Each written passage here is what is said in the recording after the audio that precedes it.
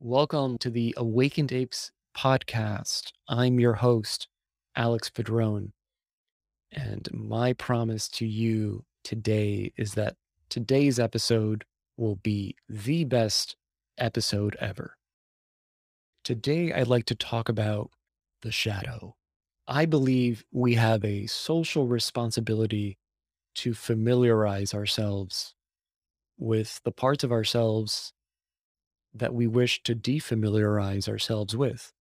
One reason why we're not familiar with our own shadows is because it leads to a painful realization that we wish to ignore and avoid, because it makes understanding the world so much simpler if we don't acknowledge this.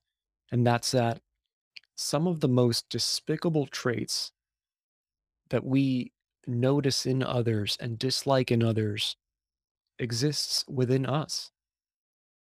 And it's our inability to acknowledge this that makes it so that when we notice these traits in others, we condemn them, we separate ourselves from them and reject them. And in turn, what we're actually doing is rejecting ourselves in the presence of them because we're not in touch with the parts of ourselves that are being reflected back at us through them. Whenever we refuse to accept our feelings and thoughts, however disturbing they might be, we experience psychological dissonance. Dissonance happens when our behavior does not match our self image or the image we think others might have of us.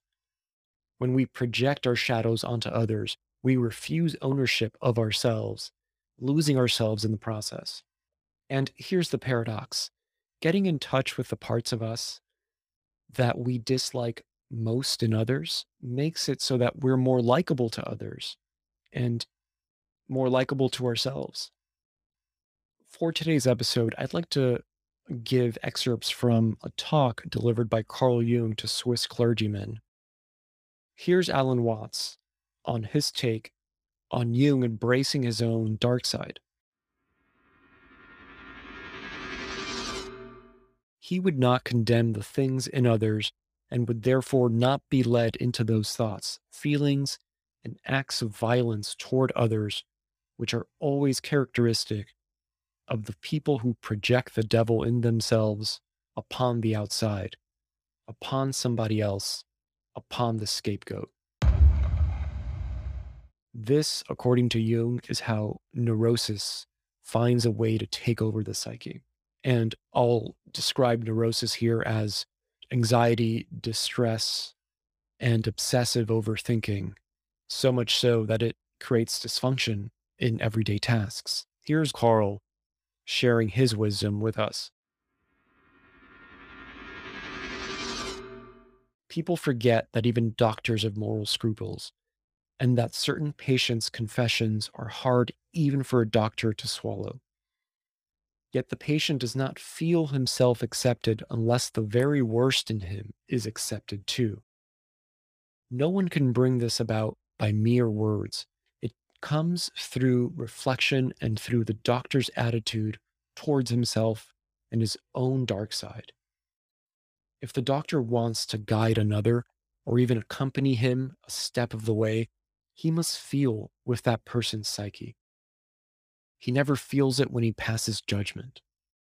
Whether he puts his judgment into words or keeps them to himself makes not the slightest difference. To take the opposite position and to agree with the patient offhand is also no use but estranges him as much as condemnation. Feeling comes only through unprejudiced objectivity. This sounds almost like a scientific precept, and it could be confused with a purely intellectual, abstract attitude of mind. But what I mean is something quite different.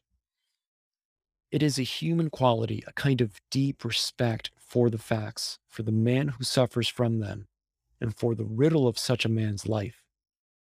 The truly religious person has this attitude.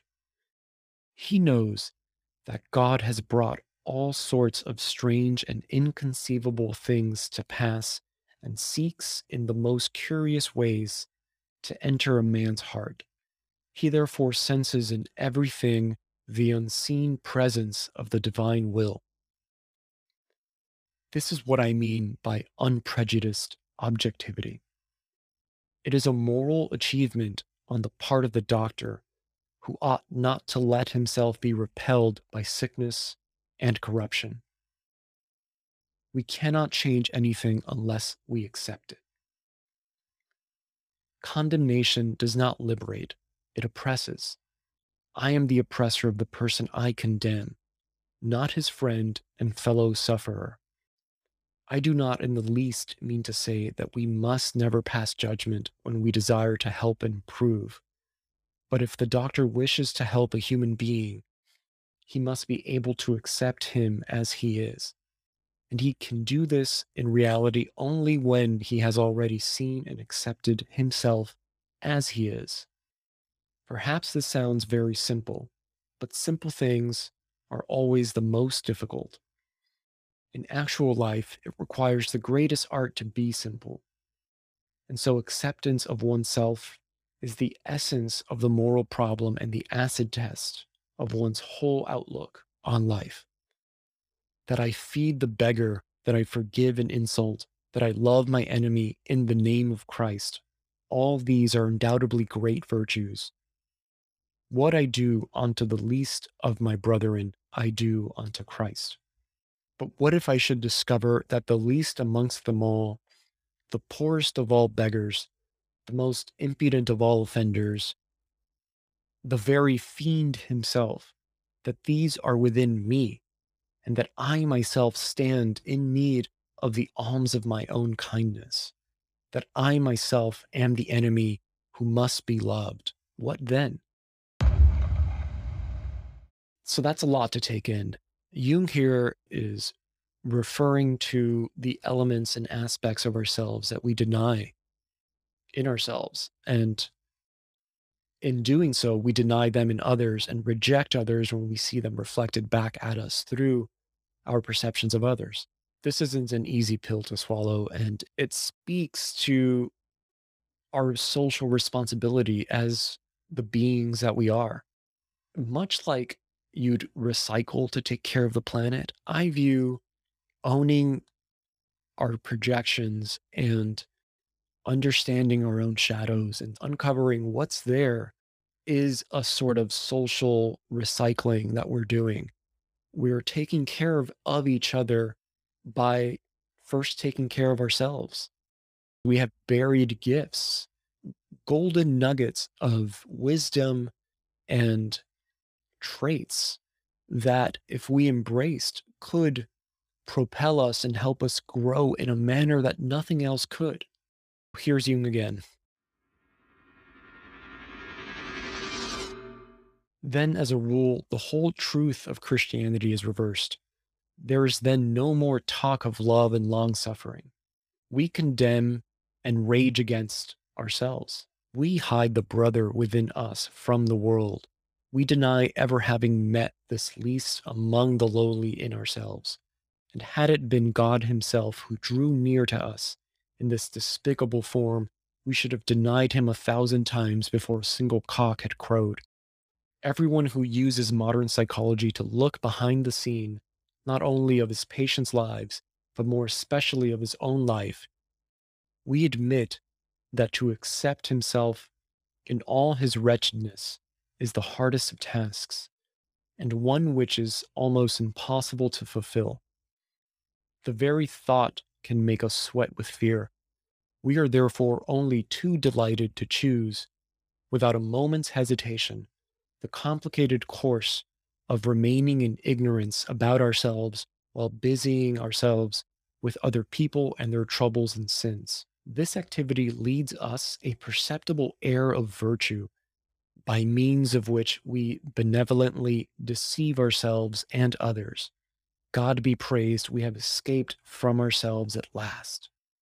There are countless people who can do this with impunity, but not everyone can, and these few break down on the road to their Damascus and succumb to a neurosis. How can I help these people if I myself am a fugitive? Only he who has fully accepted himself has unprejudiced objectivity. It's only when we've seen and accepted our own capacity for what we're fearful of, ashamed of, and judgmental of in ourselves that we can truly see others for who and what they are. Without accepting this in ourselves, we avoid the parts of others that remind us of these parts in ourselves. And we therefore can't create a genuine heart to heart connection or express genuine compassion for another because we have none toward ourselves. And that's the paradox. Jung understood this deeply, and it's a part of the modern myth of man, individuation, becoming who you are.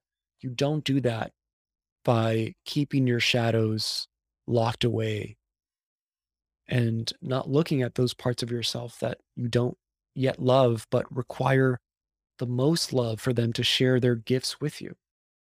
Here's Alan Watts and his perspective on Jung.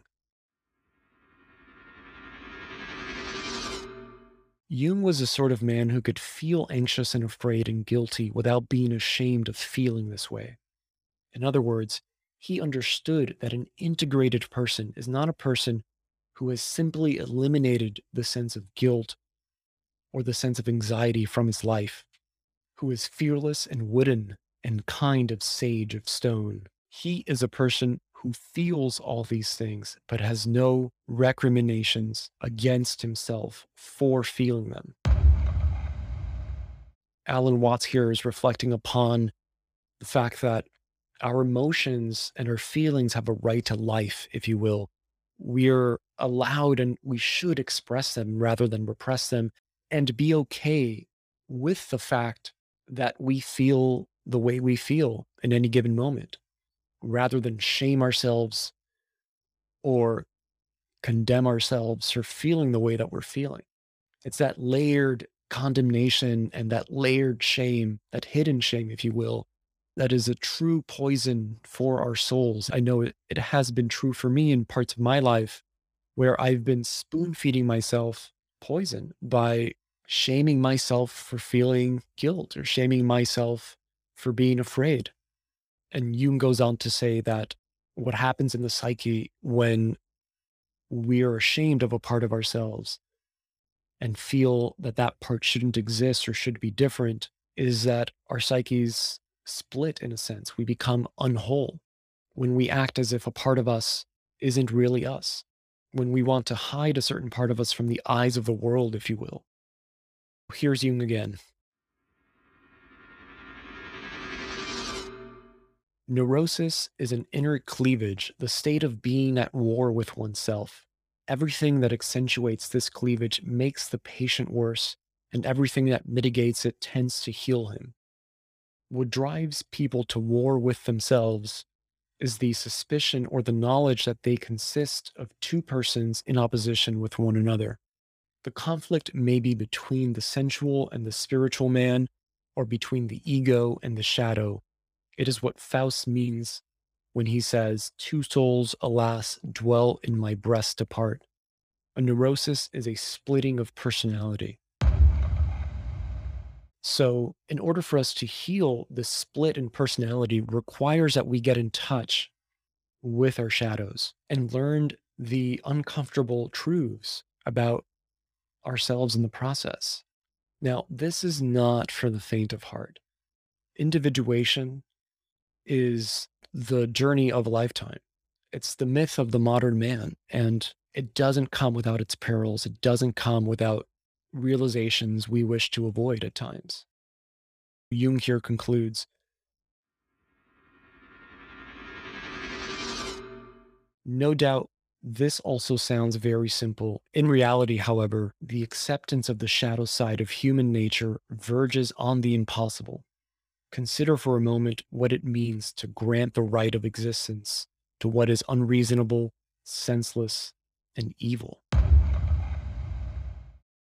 So, becoming whole is the path of individuation, of becoming authentic. And this is in stark contrast to doing things to meet the approval and expectations of others. In a sense, it's the complete opposite. Here's an exercise to practice being more authentic. Start with the assumption that most of the things you say and think aren't yours, and that you don't believe them. They are just things you picked up for one reason or another. Imagine your own thoughts said by someone you just met in order to detach yourself from what you think and say. Stop blindly repeating the opinions of others. Realize that this is not you. Then start listening to what you say, and more importantly, start feeling what you say. Then remind yourself of this simple rule. Pay attention to whether what you say makes you feel stronger or weaker. If stronger, keep saying it. If weaker, like things coming apart in your midsection or feeling of disintegration, stop saying it right away. When you feel a psychological sensation of unsteadiness, stop immediately. Then carefully seek out words that are truthful. Reformulate them so that when you restate your thoughts, your feelings of integrity, strength, and authenticity reappears. You can actually feel this down the middle of your body. Saying something untrue gives you a feeling of weakness because you dissociate. Part of you agrees and another part disagrees, splitting your psyche. For example, saying things you don't believe in order to impress someone or to make sure you will continue to be accepted in a social order creates a mask behind which you feel you must hide. You want to avoid any falseness about your self representation, lest you slip off into chaos, into a never ending multiplicity of lies. But if you get your words right, you can feel yourself coming back into alignment. By following this exercise, you make your capacity to pay attention superordinate to your capacity to speak. Attention is a higher function than intellect, since attention teaches intellect. So pay very careful attention to what you say. Try to articulate what you believe to be true as carefully as possible. Then accept the outcome. Assume that your truth as lived and spoken will produce the best possible outcome. It's an act of faith, yes, but so is every other way of being. In this way, you're centered in your being so you can withstand life's suffering without being corrupted. This is the source of a meaningful existence. To withstand the onslaught of life, you will have to learn how to speak from the bottom of your soul. There's nothing better than this.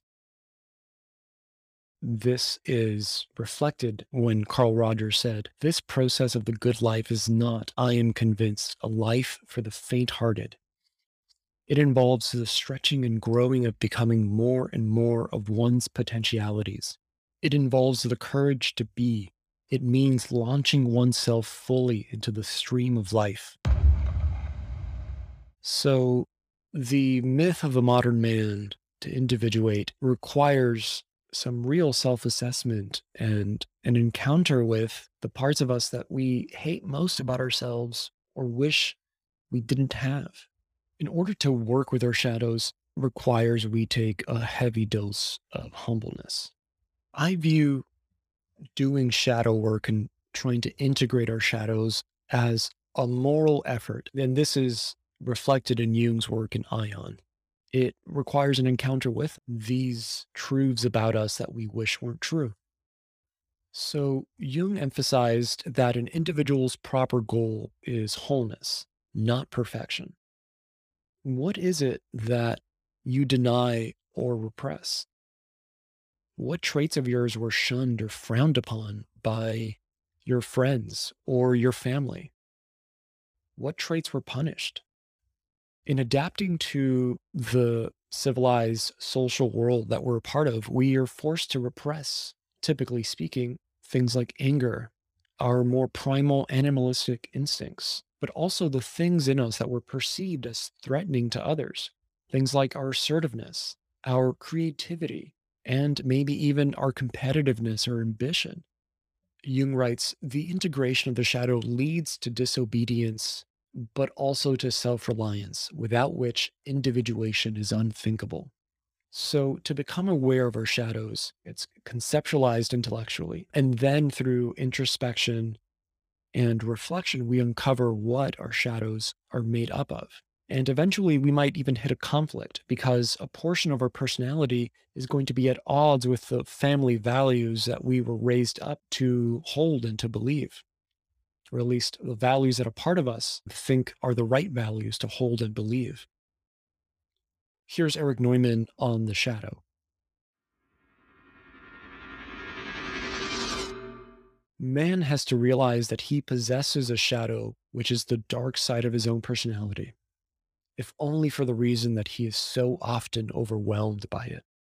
And this, of course, reflects Carl Jung when Carl says, by not being aware of having a shadow, it enters the kingdom of the non existent, which swells up and takes enormous proportions. If you get rid of qualities you don't like by denying them, you become more and more unaware of what you are and declare yourself more and more non existent, and your devils grow fatter and fatter. Out in the world, most people appear as conscientious and good doing, but behind closed doors, their shadows turn them into puppets, unconscious victims of addictions, strange compulsions, and irrational fits of anger. The amount of consciousness that you have access to is contingent upon the degree to which you can integrate your shadows. When a shadow is formed, it takes a piece of your consciousness and pulls it into unconsciousness. It's in part why when you notice yourself or others having these reactive behaviors, they will in part turn into the 7-year-old version of themselves and play out those reactive behaviors, say through things like anger. It's because these components of aggression and anger haven't been fully integrated into their consciousness. That 7-year-old unconscious material will come out. And so, as a way to expand consciousness, if you will, integrating your shadows is necessary to reclaim that consciousness back. So, if the split off happens at age 7, you could have 7-year-old desires that kind of start coming back up when the shadows expressed. So, not only do you tend to get stuck at lower levels of consciousness, but the higher levels of consciousness remain inaccessible until we reclaim that lost bit of consciousness from the unconscious itself. An example of a shadow that typically isn't integrated is our aggression. So one might approach this by first accepting and taking seriously the existence of the shadow, and then becoming aware of its qualities and intentions, paying attention to things like your mood and your impulses and the fantasies you might have.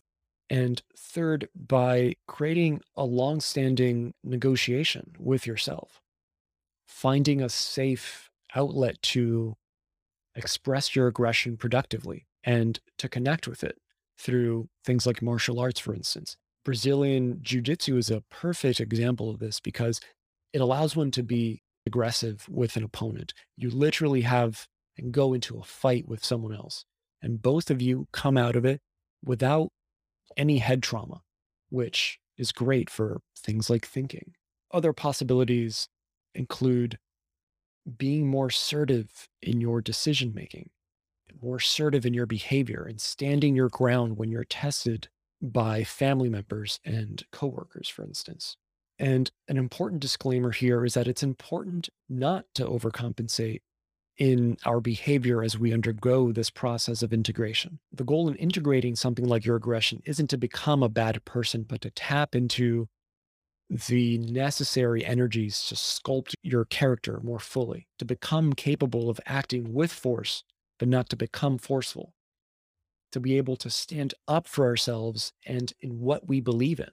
As Eric Neumann put it, the acceptance of the shadow involves a growth in depth into the ground of one's own being. A new depth and rootedness and stability is born. And in thus spoke Zarathustra, Of all evil I deem you capable. Therefore I want the good from you. Truly I have often laughed at weaklings who thought themselves good because they had no claws. Wow. You can always count on Screechy Nietzsche for a mic drop, can't you? So here's a shadow integration method developed by, I believe, Freud and popularized by Ken Wilber. Imagine a person who's upset you, who's offended you in some way. And if you can't think of anyone, here are two examples of individuals who act as a lightning rod for shadow projections: Donald Trump and Ibram X. Kendi, the author of How to Be an Anti-Racist. So no matter what side you're on, you can pick your poison here. Whoever upsets you most is who you should engage with if you can't think of anyone in your own life who's offended you lately. So imagine yourself in a situation with your offender now, and imagine yourself as a fly in the wall, just looking at the situation play out. And to do this, I recommend you find and create some stillness, find a place where you won't be distracted, away from people and your phone for a while, and imagine that situation being played out. Then imagine switching your perspective from the third person to the second person. What I mean by this is imagine stepping into a conversation with your offender and actually begin having a dialogue with your offender. Then the final step of the process is to step into the shoes of the offender themselves, into the first person point of view. You may even realize that your own shadow is what's being projected out at them. Realizing that the criticism you have of your offender is the criticism you have about yourself in the presence of your offender. So, in a sense, your offender is acting as a mirror and they're reflecting back at you what you're projecting out at them. And as they say, if you spot it, you got it. And that's very much at the heart of this concept here. And you might even realize in doing this that what we're doing all the time is clobbering each other over the head and ourselves with our repressed shadows. We project them out when we spot them in others, and then we blame others for what truly we blame ourselves and dislike in ourselves. And this leads to so much misunderstanding and confusion. And I am of the opinion that our political and cultural climate today would be so much more different if we took it upon ourselves to take responsibility for our own shadows, cleaning up the parts of ourselves that we reject and even hate. Because when we then see that out in the world, it's our own hatred and our own inability to accept ourselves that we're reacting to.